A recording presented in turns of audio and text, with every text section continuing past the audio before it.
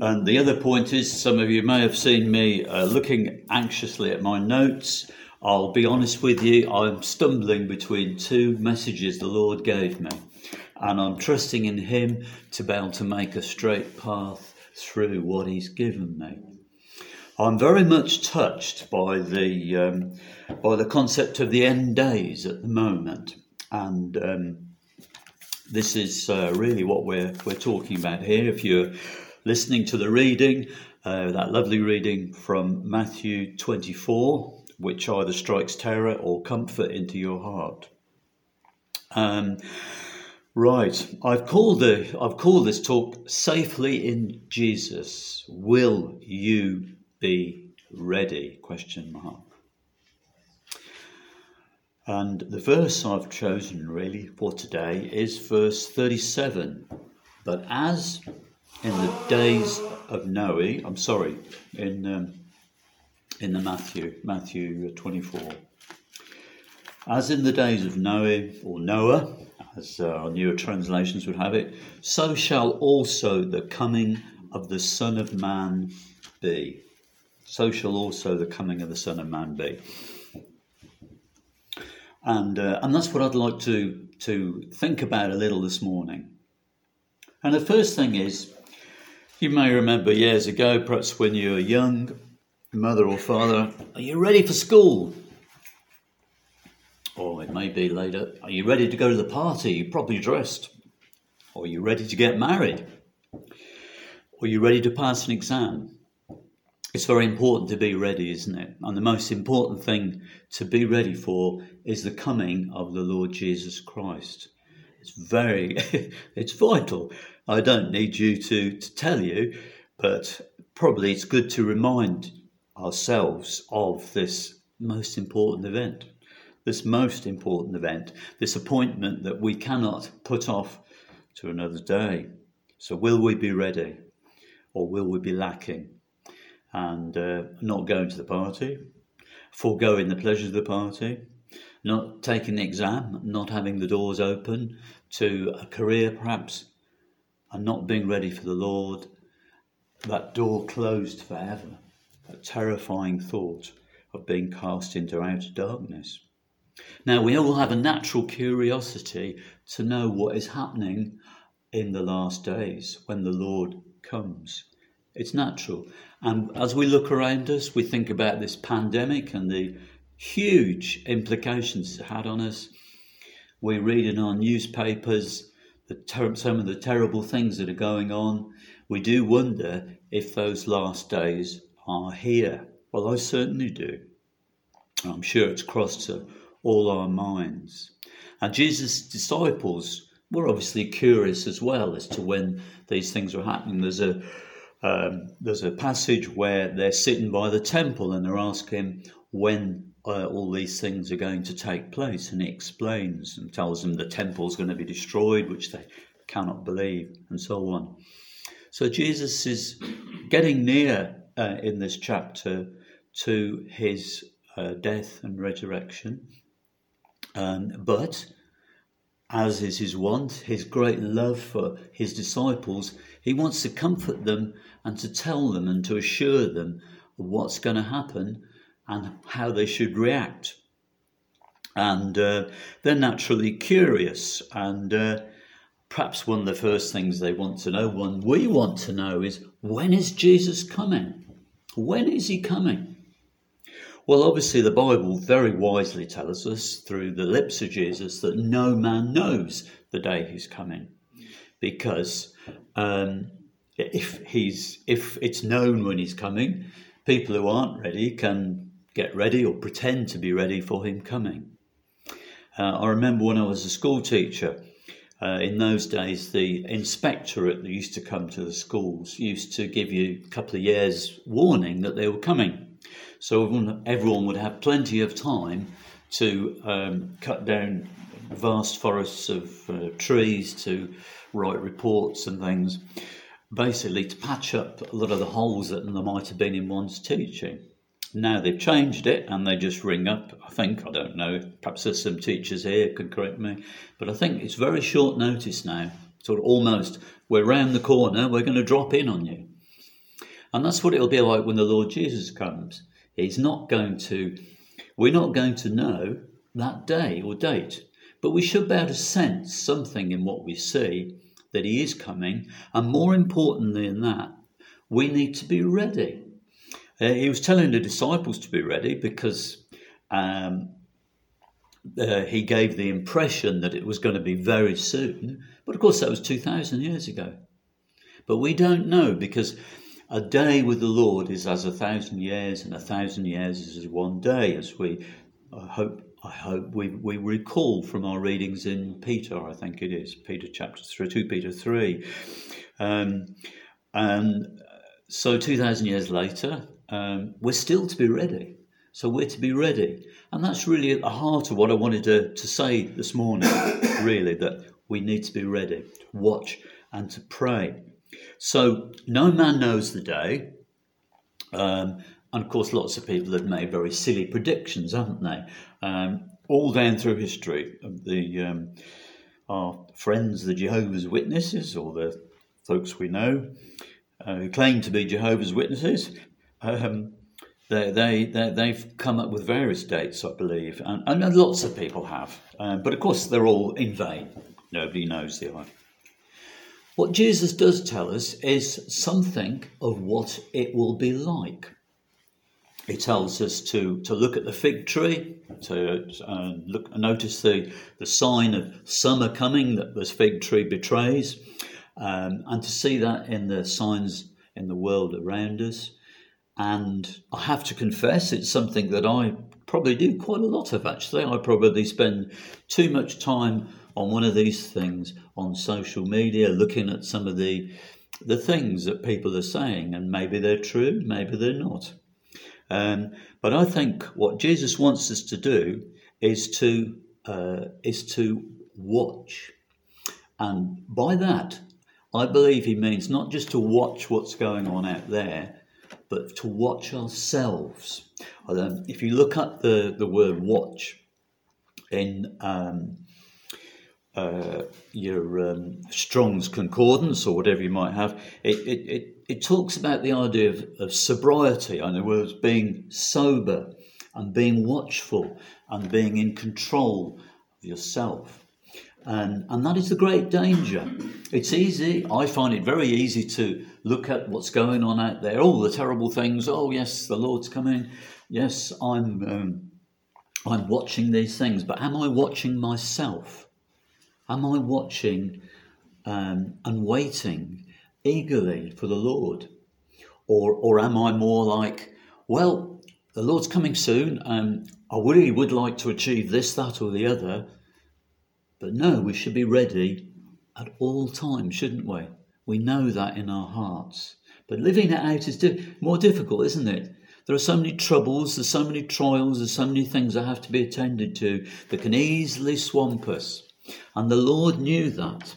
So he told us to watch and pray, to watch ourselves, watch our conduct, and watch that we're thinking of him, where we have our eyes on heaven all time. We do quite a lot of preaching in the open air in our church, and I got a wonderful piece of advice from Charles Haddon Spurgeon, how easy it is to get, when you're in conversation with people in the street, to be distracted and to start talking about all sorts of things, as human beings do. And he says, always keep one eye on the cross. And we should do that all the time, shouldn't we? We should be thinking of the Lord Jesus. We should be praying without ceasing, as Paul instructed us, which seems like an impossibility. But we can approach to it.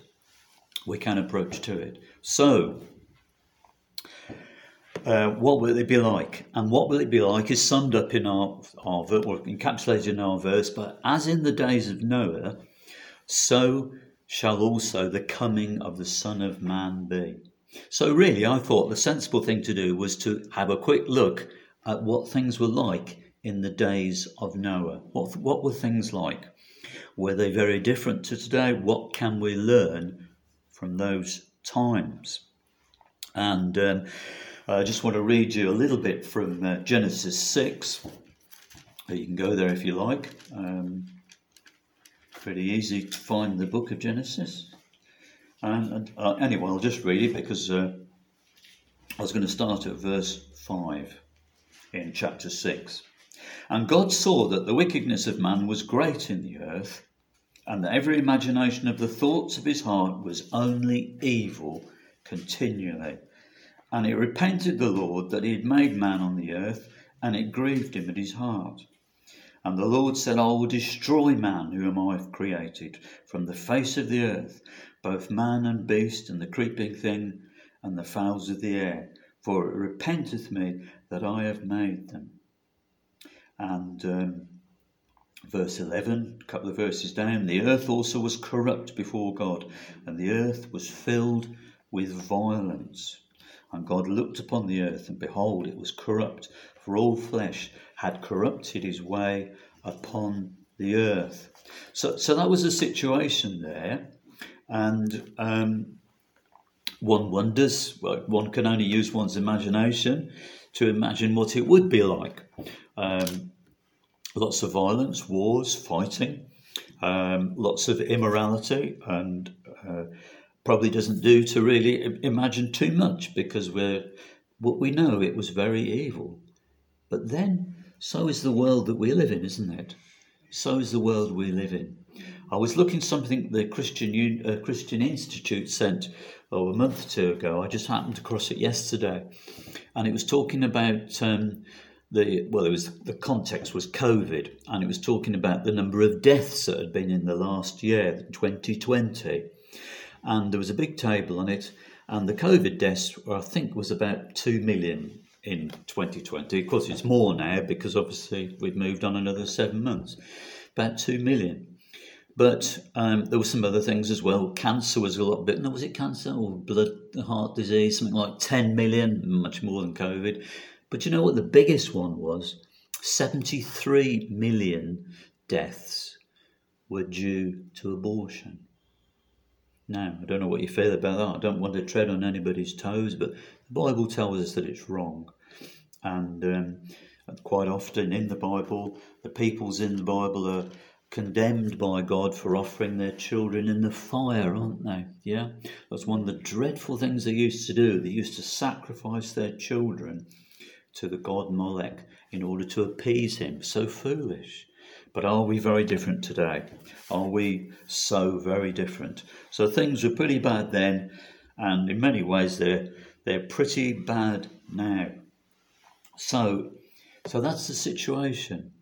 But in some ways, it's things that are a lot less dramatic. And I'm thinking particularly of our verse.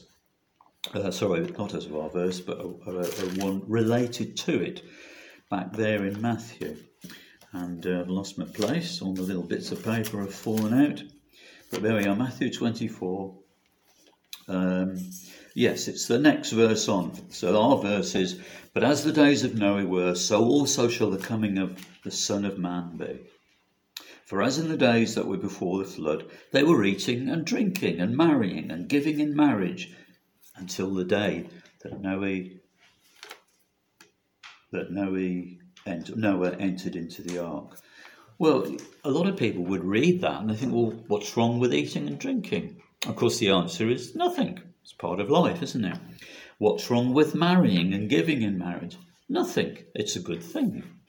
But what the point that Jesus is making here is that that's the only thing that people thought about. They only thought they were thinking about their current life. They weren't thinking about the Lord Jesus. Well, they couldn't think about the Lord Jesus because they didn't have a name. But they weren't thinking about God, which they should have been, because they had the same things that we have. They had the creation, a wonderful inspiration. Where does it come from? The creation, nature, what you'd call it, is to a certain extent it's a reflection of God, isn't it? The beauty of it and the magnificent workings of it. So they had the creation to look for. They had their consciences that would have told them what was right and wrong, but they didn't heed them. And they had conversation with one another, because in those days there was no written, as far as we know, there was no written scripture. It was passed down very carefully by word of mouth, wasn't it? So they knew the things that had been done in the past. They knew the blessings that had been made to Adam, and that promise of the seed of the woman would bruise the head of the seed of the serpent in Genesis 3:15. They've known those things, but they chose to disregard them. So nothing wrong with eating and drinking and marrying and giving marriage, but that was all it was. And I mentioned the open air a few moments ago.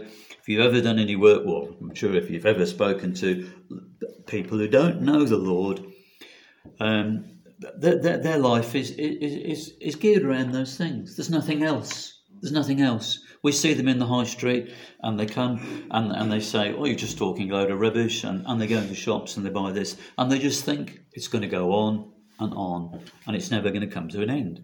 That's what people think. They think so short term, though.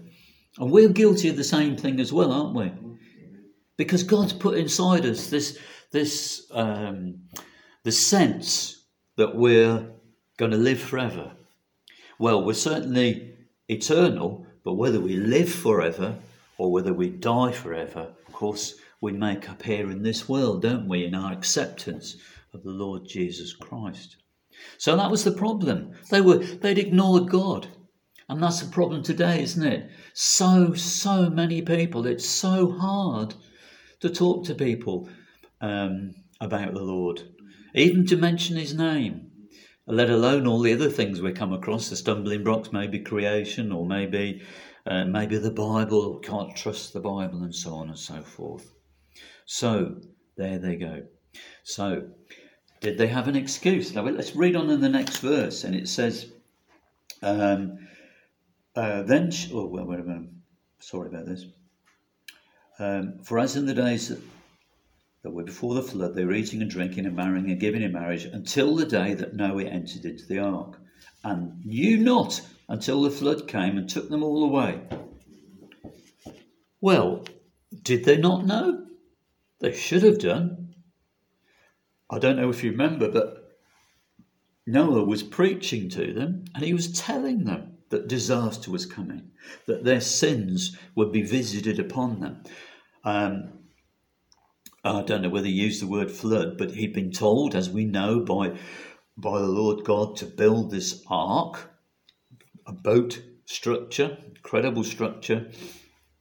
And his warning to the people was, God is going to judge us. So they had no excuse. As I say, it says that they were... They knew not until the flood came. They should have done. They should have listened to Noah, but they didn't. They didn't listen to him. Just as very often they don't listen to us if we're trying to tell them about the Lord. So let's just briefly have a look at Noah. This is God's solution to the problem, who we've already touched on, of course, Noah. And this is what it says about him. It says in verse 8, back there in chapter 6 of Genesis, but Noah found grace in the eyes of the Lord. One man found grace. He wasn't a perfect man, but he found grace. He found favour, unmerited favour, because that's what grace is, isn't it? It's something that God gives to us, not for anything that we've done, but because of his choice in eternity past. So Noah found grace with God. And then Noah is confided in by God. We go to drop down to verse 13. Noah said to God, the end of all flesh is come before me, for the earth is filled with violence through them, and behold, I will destroy them with the earth. That was the message he must have given. The earth is going to be destroyed. And then verse 14, he's told to make the ark. Now, as someone who's fairly practical, and as quite a lot of my work in life has been spent doing practical things, I'm intrigued how the ark was made, because it's so big, and we don't know much about their technology then, but it's a wonder. But none of that here. The ark I was going to say, I was putting my notes because I thought with some children here, the ark is not just a lovely story, the story that has been made up. It's true. It's absolutely true, because it's in the Bible. There's even some evidence of it, isn't there? A lot of people claim to have found remains of it in Turkey. It doesn't really make much difference, but it's kind of nice to think that it might still be there.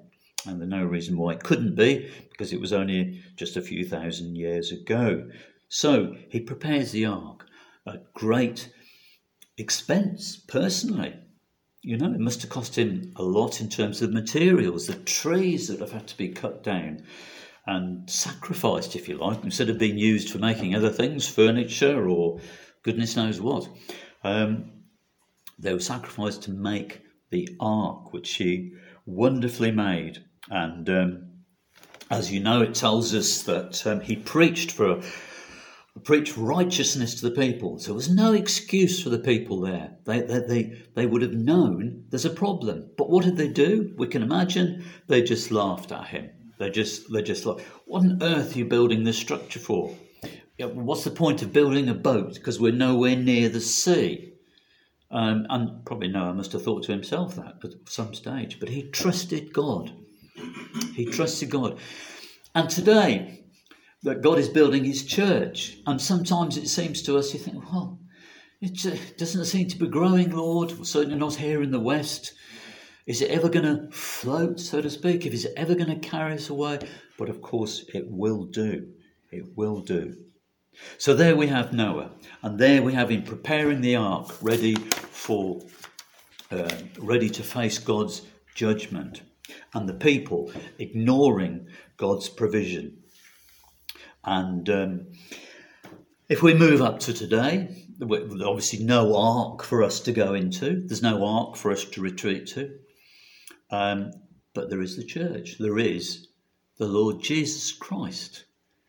And that is who the Lord God has sent to save us this day. The Lord Jesus Christ.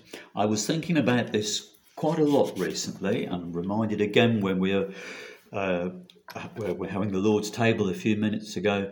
The blood of Jesus is what protects us. Now, just as in that ark, the wood that the ark was made from protected them from the vast storms that were coming down upon them from above, and from the deep below it buoyed them up. The wood and the timbers that Noah had made protected them. And what protects us from the wrath of God? It's the blood of Jesus.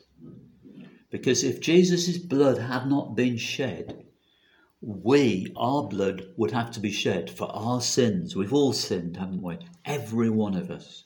All have sinned and come short of the glory of God. And those sins have got to be paid for.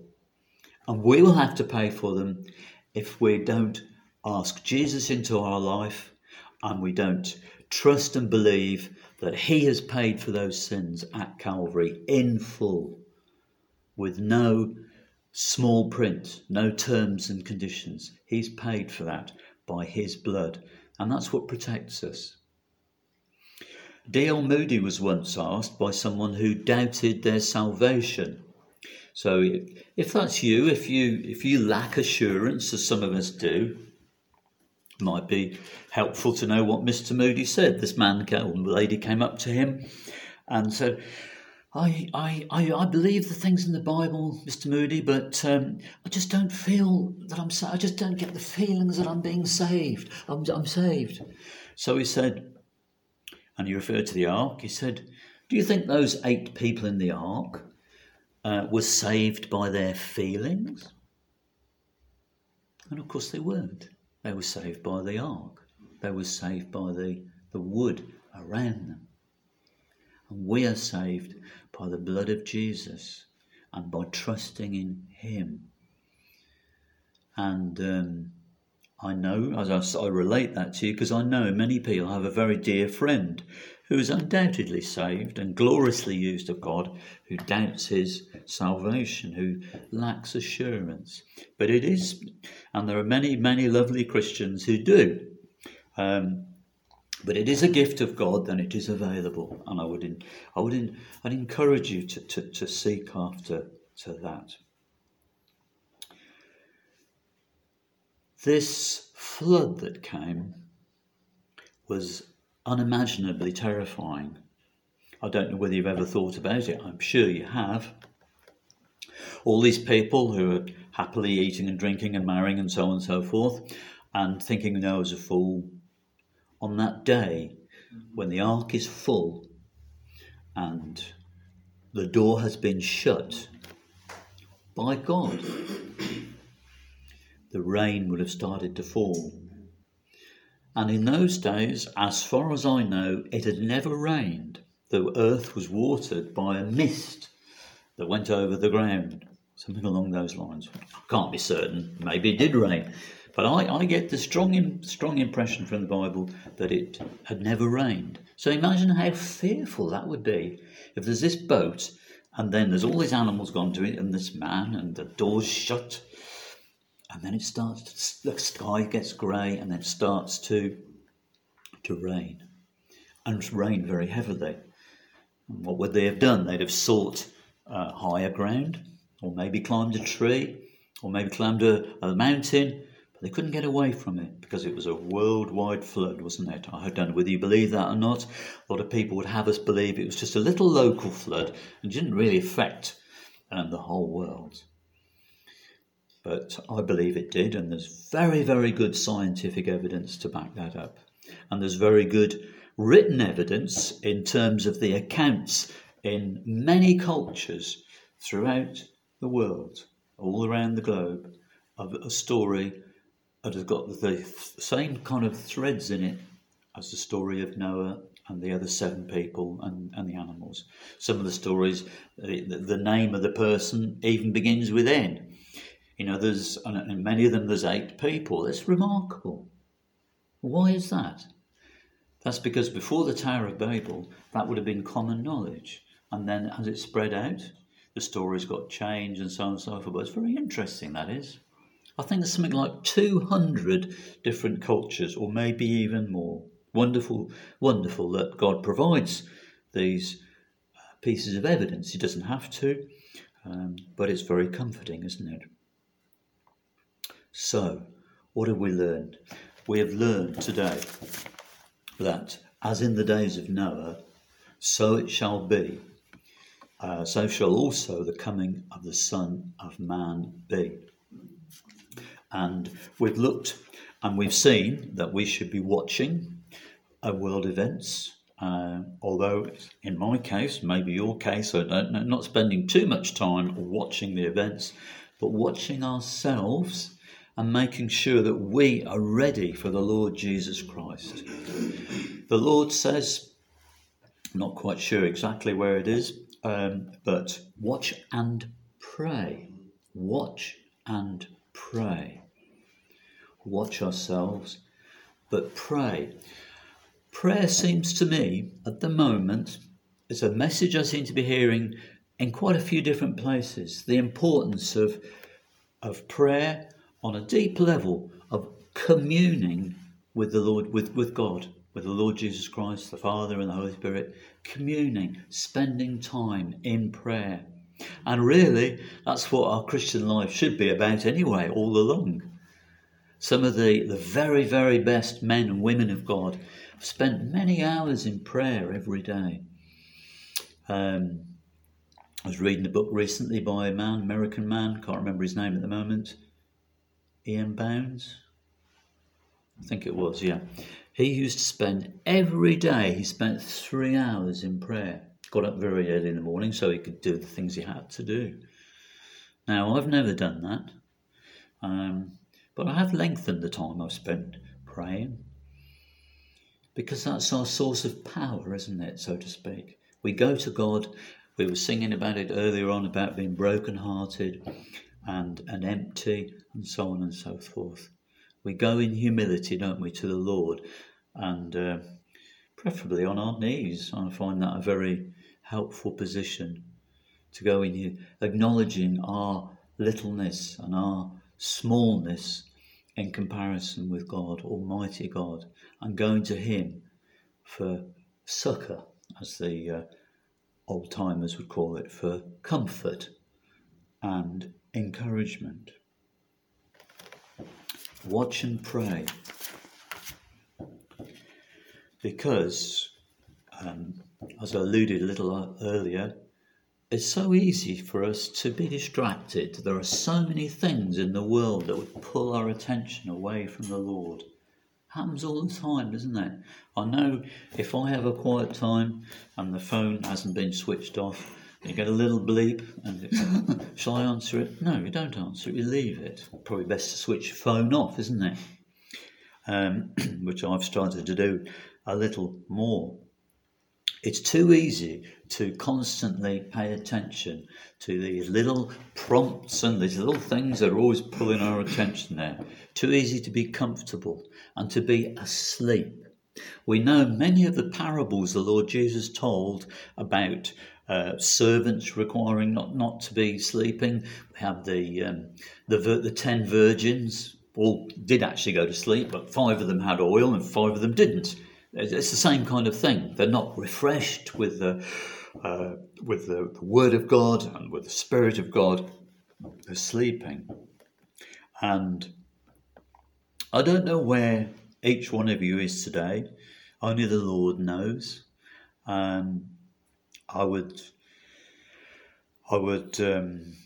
guess that most of you here know the Lord, and you know your destination. You know your sins are forgiven, and you have peace with God, and you're going to heaven.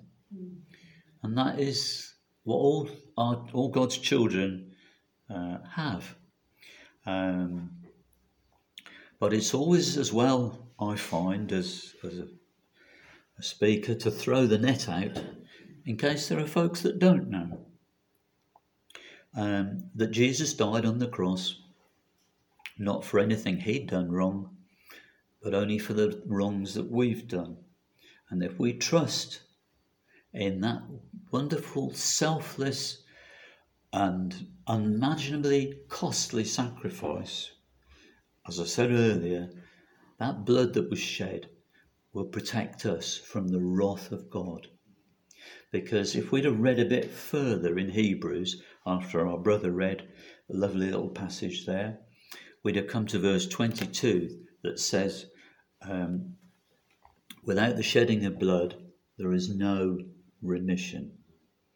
It's a very stark verse, and it probably wouldn't go down very well with vegan friends, but it's a fact. It's a fact. Without the shedding of blood, there's no remission. And what's reminding us is that if something's wrong, been done wrong, it's got to be paid for. We know that from civil life. If you commit a crime, you'll have to pay for it. And it's the same with our sins, isn't it? They've been committed. They can't be uncommitted. They've got to be blotted out. They've got to be forgotten by God, and that can only happen if the blood of Jesus has cleansed us, as our dear sister sang a little while ago about being whiter than snow. How wonderful that is. So I guess we could perhaps remind ourselves that nobody can get to heaven on their own strength. George Whitefield had a nice phrase saying trying to get to heaven by the good things that you do is like trying to climb to heaven via a rope made of sand. Utterly fallible. Which is probably good to remind ourselves as well also that there was only one door in that ark, only one way in to the safety. And many people try to find different ways to God, don't they? I could certainly put my hand up to that one, and perhaps some of you here could as well. There's only one way. And people say, well, that's very, very exclusive. And it's getting harder and harder to make statements like this in the world we live in. Is it not? Because they're not inclusive enough. They're not including everybody. But that's God's law. There's only one way, only one God. You wouldn't expect there to be another way, really. So what I would leave you this morning is to think about those times in the past with Noah and the ark, God's wonderful provision for man's sinfulness, and his current provision under the New Testament His wonderful provision through the Lord Jesus Christ, that we trust and believe in him, we can have our sins forgiven and we can go to heaven and be with God and with Jesus for all eternity. So the last word I'd say to you is to watch and pray. Amen. Amen.